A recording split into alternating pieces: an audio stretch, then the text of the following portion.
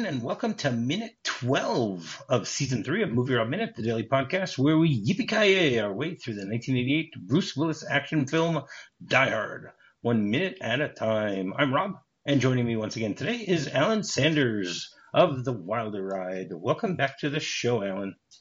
Hey, buddy. Thanks so much for having me back. It's a pleasure to be finally out of the elevator. Yeah, that's true. I missed talking to you over the last day, so it's good to have you back.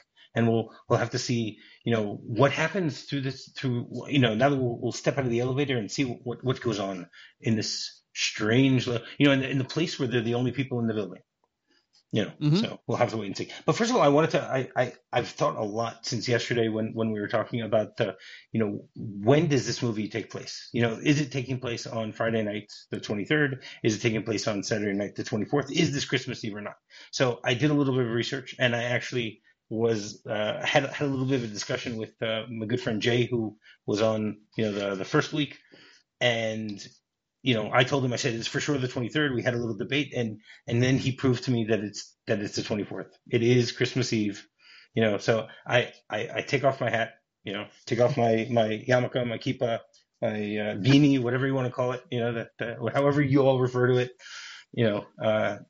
And I give Jay and you, Alan, credit for being correct. It is Christmas Eve. There are 2 points in the movie where characters specifically say that this is Christmas Eve.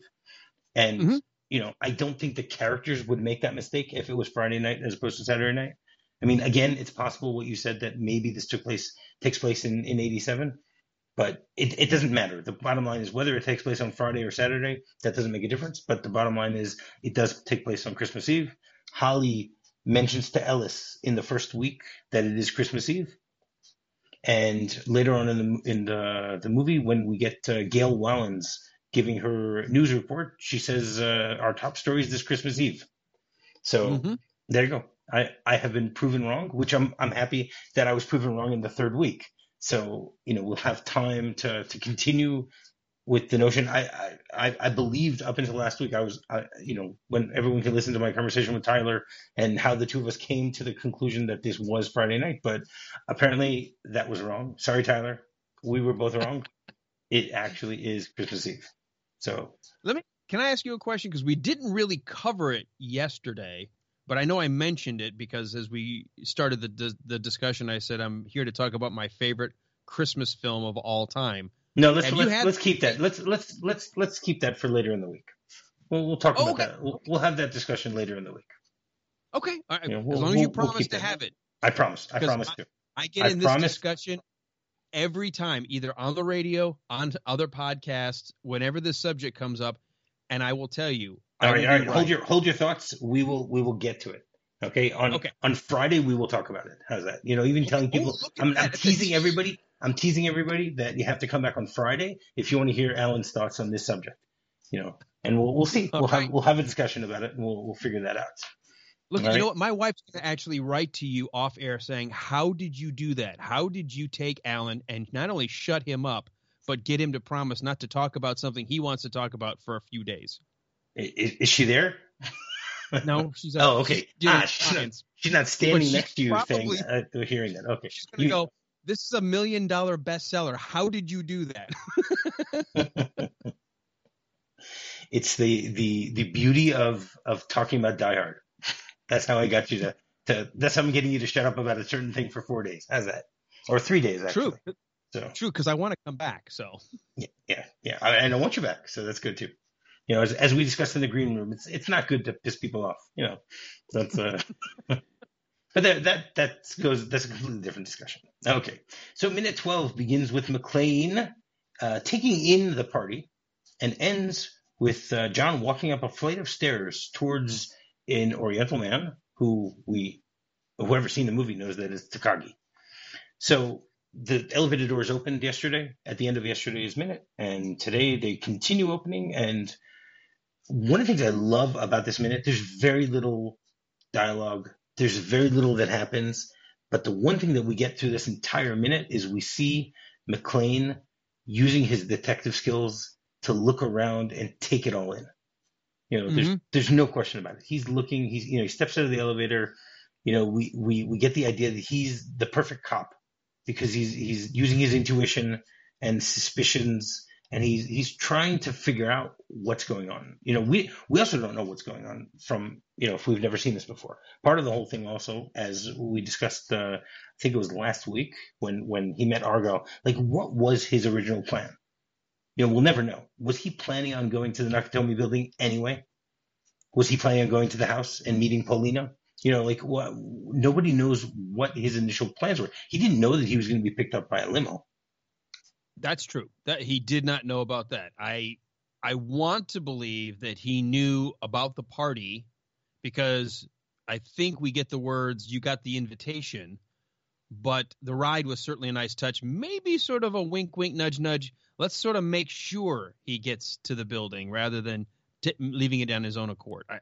It's a nice little thought, at least a thought exercise for us looking at the movie back, because there is a rift between him and his wife. There is, right. Well, that's the thing I wanted to bring up also.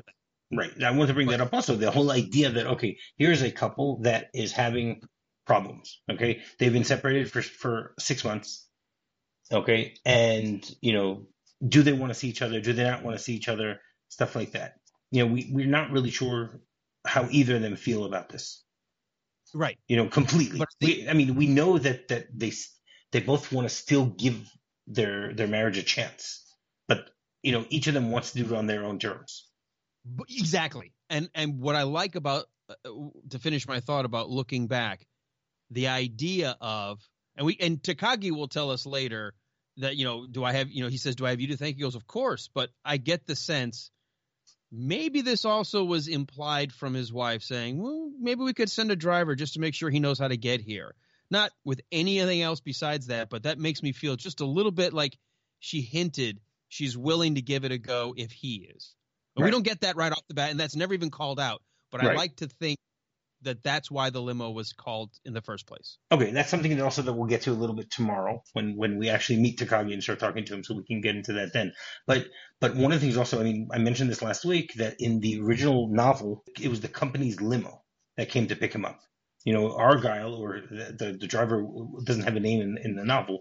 Okay, but he works for the company. It's Claxon Oil, right? So he's a driver of limousines for Claxon Oil, and he's being sent to go pick up John.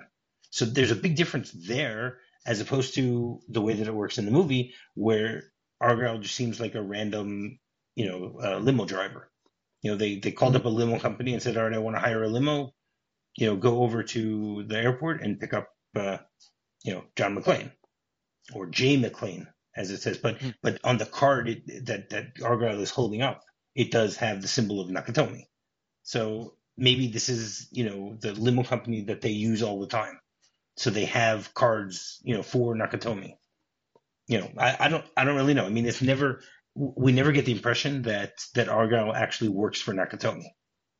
Right. I don't think so. And I think you're right. I think it feels more like it may be they may use the same limo service repeatedly for VIPs. Right. But they probably have cards already that, have the symbol of Nakatomi. Or just write the name on there and have your driver go over and hold it up, that type of thing. Or while we're playing What If, it could be where they show up at the lobby and they say, okay, who are we picking up today? Here's the card for you to take to the airport, whatever it is. But yeah, right. That would be less efficient. That would be less efficient if it's a company that they're using often. Why have them come to the Nakatomi building and then send them wherever they need to go, as opposed to just sending them directly? But who cares? You're imposing logic and reason in the 80s capitalist society. Come on. Yes. You have to. 80s consumerism. Come on. Did you notice? At the very beginning here, I totally agree with all of your assessment of he's very much doing a great job without overselling it of looking around. Like he is playing the detective. But did you note when the doors open that they must have set dressed the lobby of where the elevators are with all the tables, because you can see the alternate elevators across the way? Yes, I did notice that. But there's nothing wrong with that, so you see the other elevators. No, I just think it's interesting that the party itself, most businesses, elevator is sort of isolated from where the doors are or entrances to the receptionist or where the rest of the business is. This looks like they've decided to spill entirely into even that foyer or that standing area for all of the elevators, which I never really noticed until we slowed it down 1 minute at a time. Right. Okay. There is something to that. So he's looking around. A waiter passes him by, and he takes a drink from the waiter's tray, which we don't see yet what type of drink it is. He has this it's not like a tall champagne glass or anything like that. It looks like a smaller paper cup, plastic cup type of drink.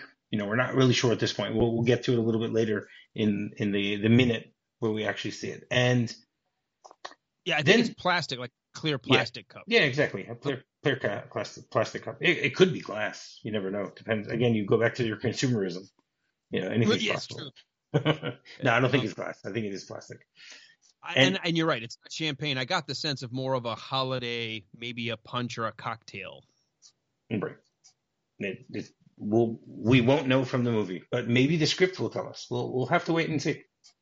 There you go. Another teaser. I love teasing you and everyone else.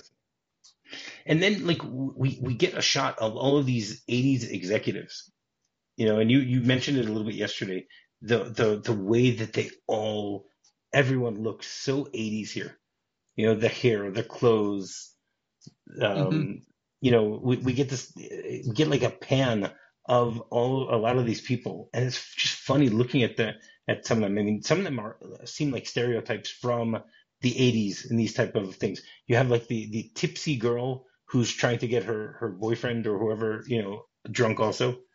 Like she's giggling and trying to actually get him to drink something, whatever it is. And then we have like an executive that starts laughing and he's cleaning his mouth with a handkerchief type of thing. Who knows what he just was eating or whatever. Like everyone is in their conversations. What's funny is that theoretically all of these people work in Nakatomi. They all know each other. So here it's just okay. It's Saturday night. Let's let everyone, for lack of a better term, let their hair down and have fun at this Christmas party that we're throwing. Yeah, while you mentioned hair down, you can notice part of the 80s. Look at all of the teased and hairsprayed hair for every one of the ladies. Even if they've got shorter hair, it's poofed, it's teased. It's the whole, like my wife used to say, with wings on the side where you would pull your hair out and put a bunch of aerosol and then dry it to keep it, stiff and as fat and as fluffy as you could do it. And if you notice, I never had that problem. A lot of the women, in fact, almost everyone I see as we go through, if you want to slow it frame by frame, whether it's a dress, a jacket, whatever it is, massive shoulder pads. Yes. Yeah. You can definitely see that, the way that they're all dressed there. But I love the way that they give us this panoramic view of everything here, which I think on the one hand, it's, letting McClane see what's going on, but on the other hand, it's showing us what's here, on numerous levels. First of all, to give us the layout for later on as to, how things here are going to play into the story itself. You have like this waterfall in the middle of the room, which is gorgeous, but I don't think it's really effective to have in an office building.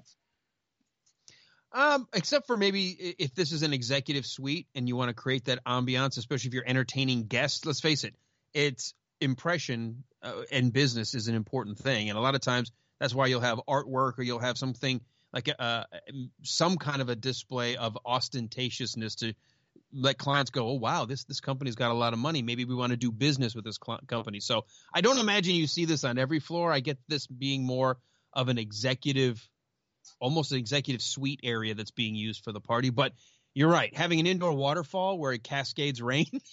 Yeah. It's a beautiful shot, but wow, that would be amazing to see on the 30th floor of any building. Yes, for sure.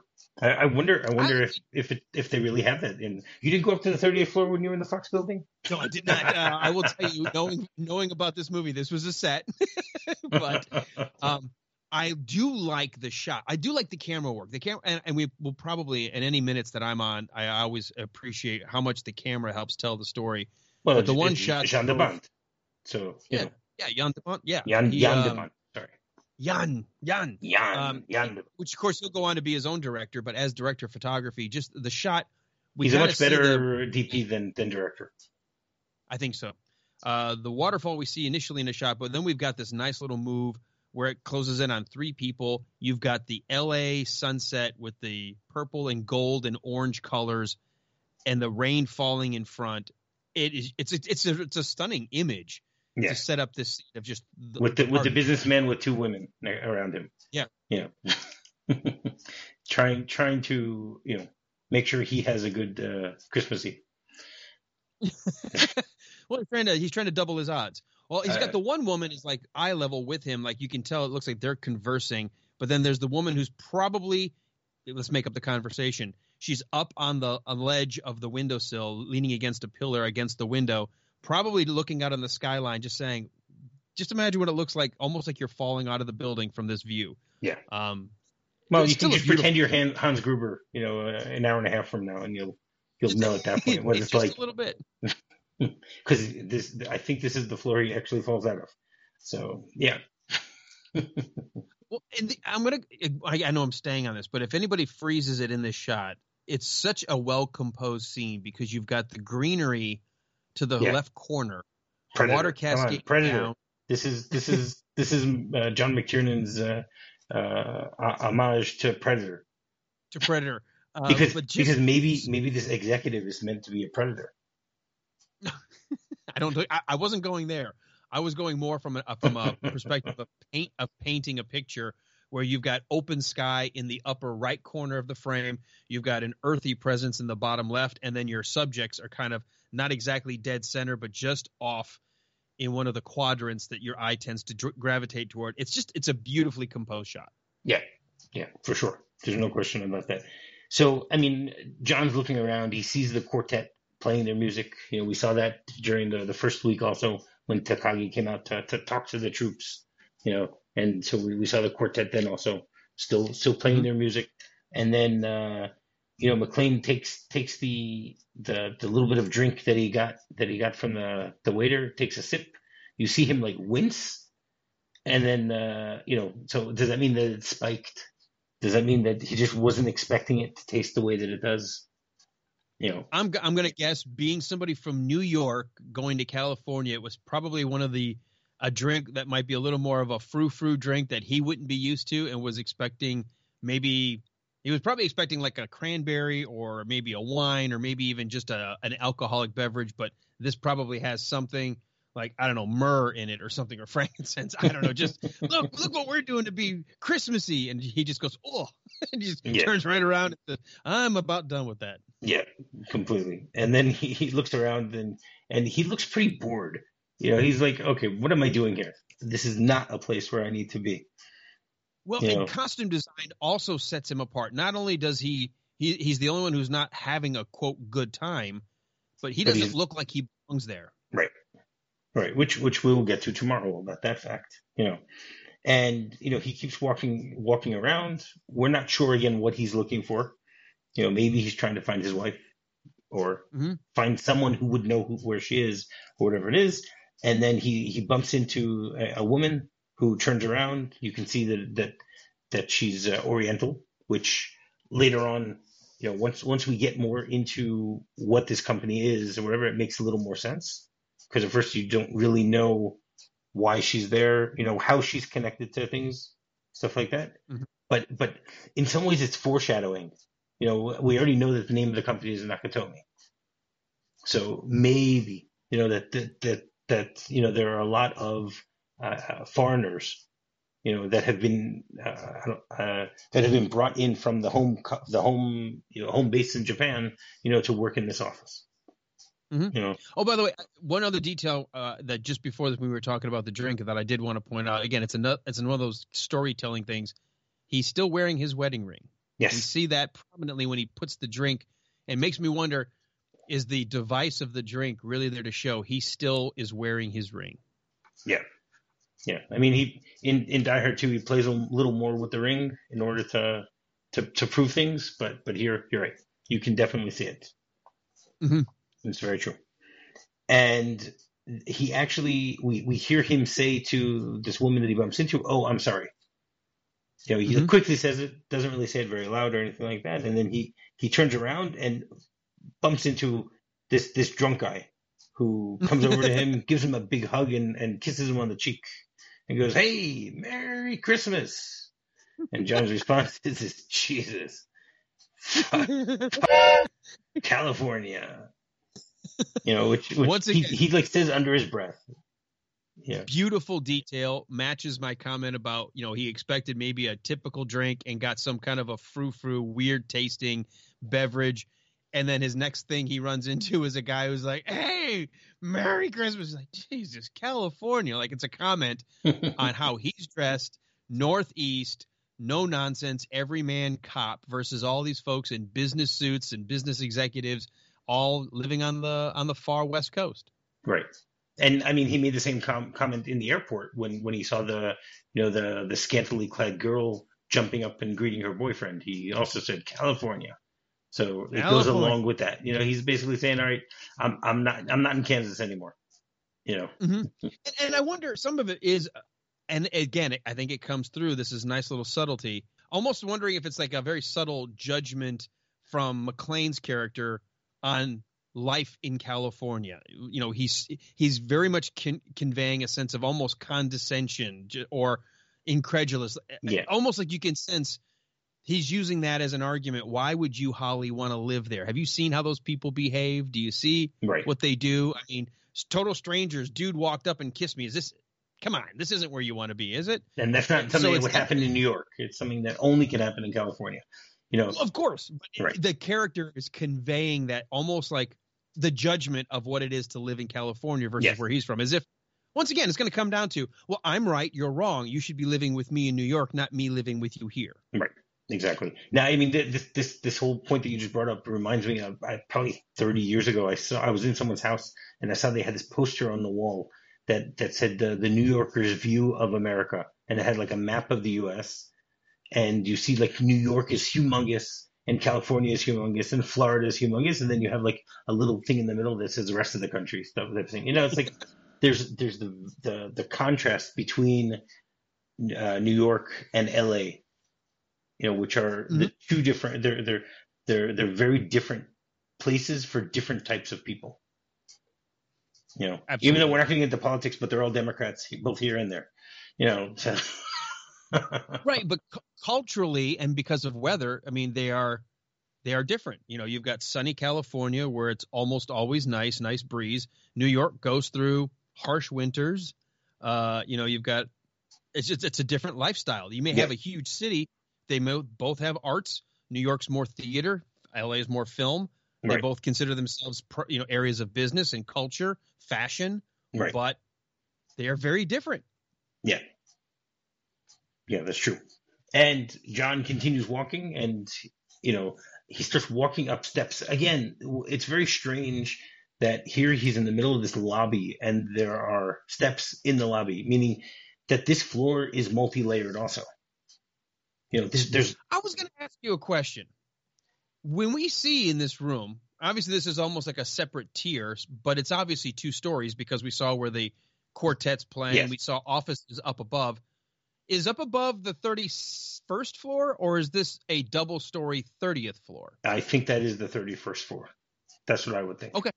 I didn't know if there were elevators that open up above the central area, or where do the other elevators go for the 31st floor based on being a 2-story building? I guess maybe off to the side. I've never thought about it before until now. Right. And there's also you see a few groups of stairs. There's behind him, there's like a wooden staircase also. You know, he's walking up, gradual stairs, I guess you can say. You know, there's no guardrails or anything like that. He's just inside of this whole lobby area. There are large steps to walk up to get to either the next flight or the next half flight or something like that. Yeah. You know, almost like tiers. So there's which, by the way, would be very Japanese in the sense of having the sense of the different heights. You're not just designing left to right, but you're also designing up and down. So you've got a third dimension, how you lay out your feng shui kind of lifestyle. Right. I wouldn't be surprised if they took that into consideration when they were trying to figure out how to make this whole set look, because again, it is a Japanese company. So, and that also explains the water, the waterfall, the greenery, very much reminiscent of what you would expect in a Japanese garden or backyard or decorating. Right. And then John looks up and he sees this elderly man. He's probably in his 60s or whatever, and he starts walking towards him. And then we can hear in the background that I couldn't agree with you more. And then why don't I talk to him right now? Which doesn't make any sense to us. That he's having a conversation with a white-haired woman, which I'm assuming is his secretary or something like that, who's walking around carrying her pocketbook, which is a little strange to be doing at your own office at a party, unless she's on her way out. She's like, all right, I had enough. Ellis just propositioned me. I'm on my way over to him. Who knows? And then we get to see that Takagi's eyes take in John in an interesting fashion. And Takagi is very comfortable here. He's got his hands in his pockets, and that's pretty much how this minute ends, as the two of them are looking at one another. Star-crossed lovers, Takagi and McClane. Now, this actor, by the way, when I saw this movie, I was 18, well, almost 18. It was my senior year graduating high school. Saw it in the theater. We talked about that yesterday. But I remembered him because my dad was an avid World War II movie watcher, and one of his all-time favorite World War II movies was Midway. Midway, of course. And I recognized James Shigeta, if that's I think it's how you pronounce it, James Shigeta. I thought it was Shigeta, but Shigeta. But I was like, oh my God, that's the Admiral from Midway. Yes. He played Nagumo. That's right. And I was like, oh my God. And to see him flawless English, we don't hear it in this minute, but we'll talk about it. And such a good actor, even though a lot of his stuff was television, just a really good actor. He's just fun to watch. Yeah. I brought up a little trivia thing about him. I think it was during the first week, where he's actually credited in a movie that just came out now in 2022. There's a Star Trek fan film that he took part in. He passed away in 2014. And there's a Star Trek fan film that finally got released. It was filmed mostly in the 80's. So he played an admiral in the Star Trek movie, which I thought was just really cool. The fact that it was finally released after so many years. He and George Takei were in the movie together. We're in the, I guess you can call it a movie. Yeah, it's a fan film. So yeah, that is a movie. Yeah. Yeah. So you have anything else you want to say about it before we get into the script? No, I think we covered things. I was coming at it more cinematically and wanted to hit the thing about his ring and about his attitude, left coast versus right coast. Yeah, I mean, this is a great minute to do that because very little happens. We talked about. Yeah, but I think all those things, again, subtly. I think too often movies, especially today, there's so much. Let me tell you what you're supposed to get from this scene. Let me tell you. This movie, and John McTiernan said, I'm going to throw stuff in there that the audience will either pick up on or not. And if you do, you get a much more textual story, and you feel how real these people are. Yes. And I love that. It's nice, subtle moments like that, but it adds to the realism of the characters. Yeah, I completely agree with you on that. So the script, as every day I talk about the discrepancies between the final shooting script and what they actually give us in the final film. So first of all, there's a description as McClane gets out of the elevator. It says, McClane moves around the edge of the party, gradually spiraling inward. He grabs a glass of mimosa champagne punch from a passing tray, sips, scowls. Spotting open beers in an ice bucket, he tosses the punch into a potted plant, even burying the plastic glass. Sipping the beer, he moves through the dense party. People he doesn't know throw streamers over him. A woman kisses him. He grins. A man kisses him. McClane says to himself, shaking his head, California.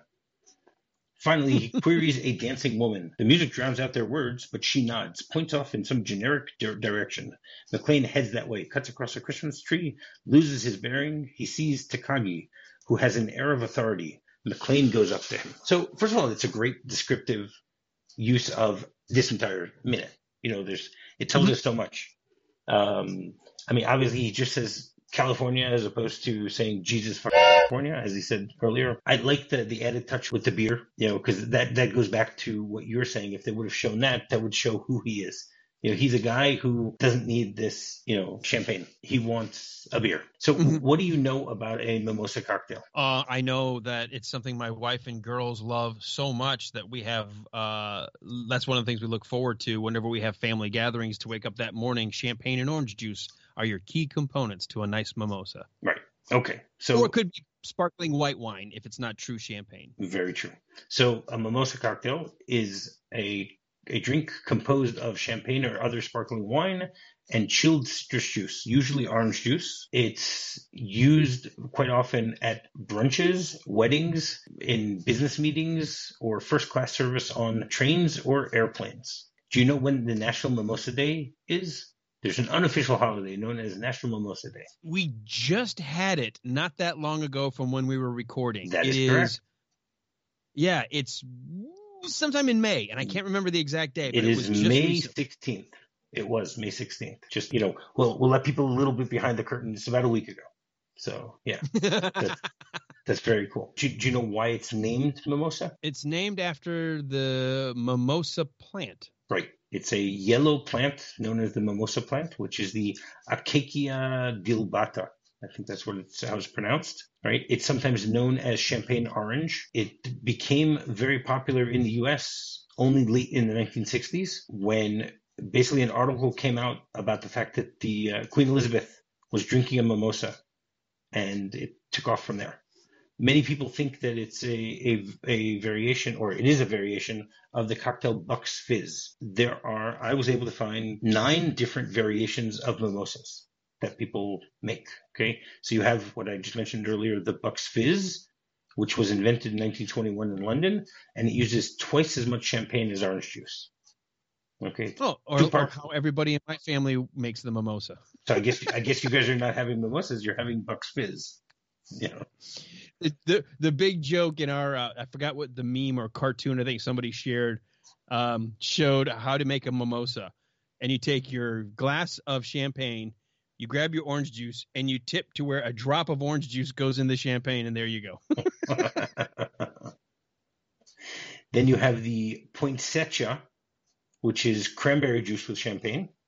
And sometimes instead, I wonder if that's what this is in this movie then, because it was a darkish red drink. It's very that we'll never know. We'll never be able to figure out what type of mimosa he was actually drinking here, because all it says is mimosa champagne punch. Okay. Sometimes in the poinsettia they use vodka or Cointreau instead of champagne. Then you have the limosa. Right. There's the limosa. So what do you think? What do you think that one is? I have no idea. I've never heard of a limosa. Lemosa. L-E-M. Oh, lemon? Yeah, there you go. Lemonade with champagne is a limosa. Then you have a vermosa. Is that with vermouth? No, with apple cider. It was created in Vermont. That's why it's known as the vermosa. And all then right. you have apple cider that's mixed with champagne and brandy. That's called an apple crisp. Then you have the flirtini, which is pineapple juice, champagne, and vodka. Then you have the megamosa, which is it's all the drinks in one. Yes, basically. It's a megadon. It's champagne and grapefruit juice. That doesn't sound very tasty to me. It seems too bitter. That's what I would think. But who knows? I'm sure there are people who like it, so that's fine. Then you have the... Obviously, if it's the name of a drink, then... Yeah, that's true. Well, just because the name of a drink doesn't mean people like it. Okay, odd. You have the sherbet mimosa, which is champagne with a scoop of sherbet instead of orange juice. Sherbet mimosa. Then you have the lychee rose mimosa, which is champagne with lychee and rose water. And then the final one that I found is a Hawaiian mimosa, which consists of rum, champagne, pineapple juice, orange juice, and cherry juice. That sounds awesome. So there you go. Now you can go and make that for yourself. Now that you know how to do it. Sounds like I'm at the beach, or off the ocean, or in Hawaii. Yes, right. Which would be beach and water, right? We're both right. Well, that's why it's called the Hawaiian mimosa. Come on, Alan. Love it. Right.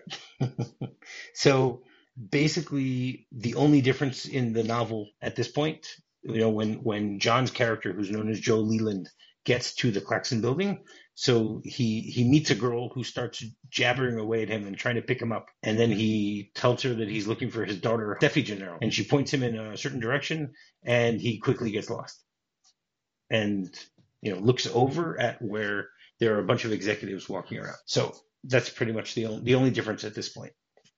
So every Tuesday we have a segment called Off the Beaten Track Holiday Edition, where my guests will be able to give a little story about an adventure or misadventure that they might have had that is somewhat holiday related. So why don't you give us a story, Alan? All right, cool.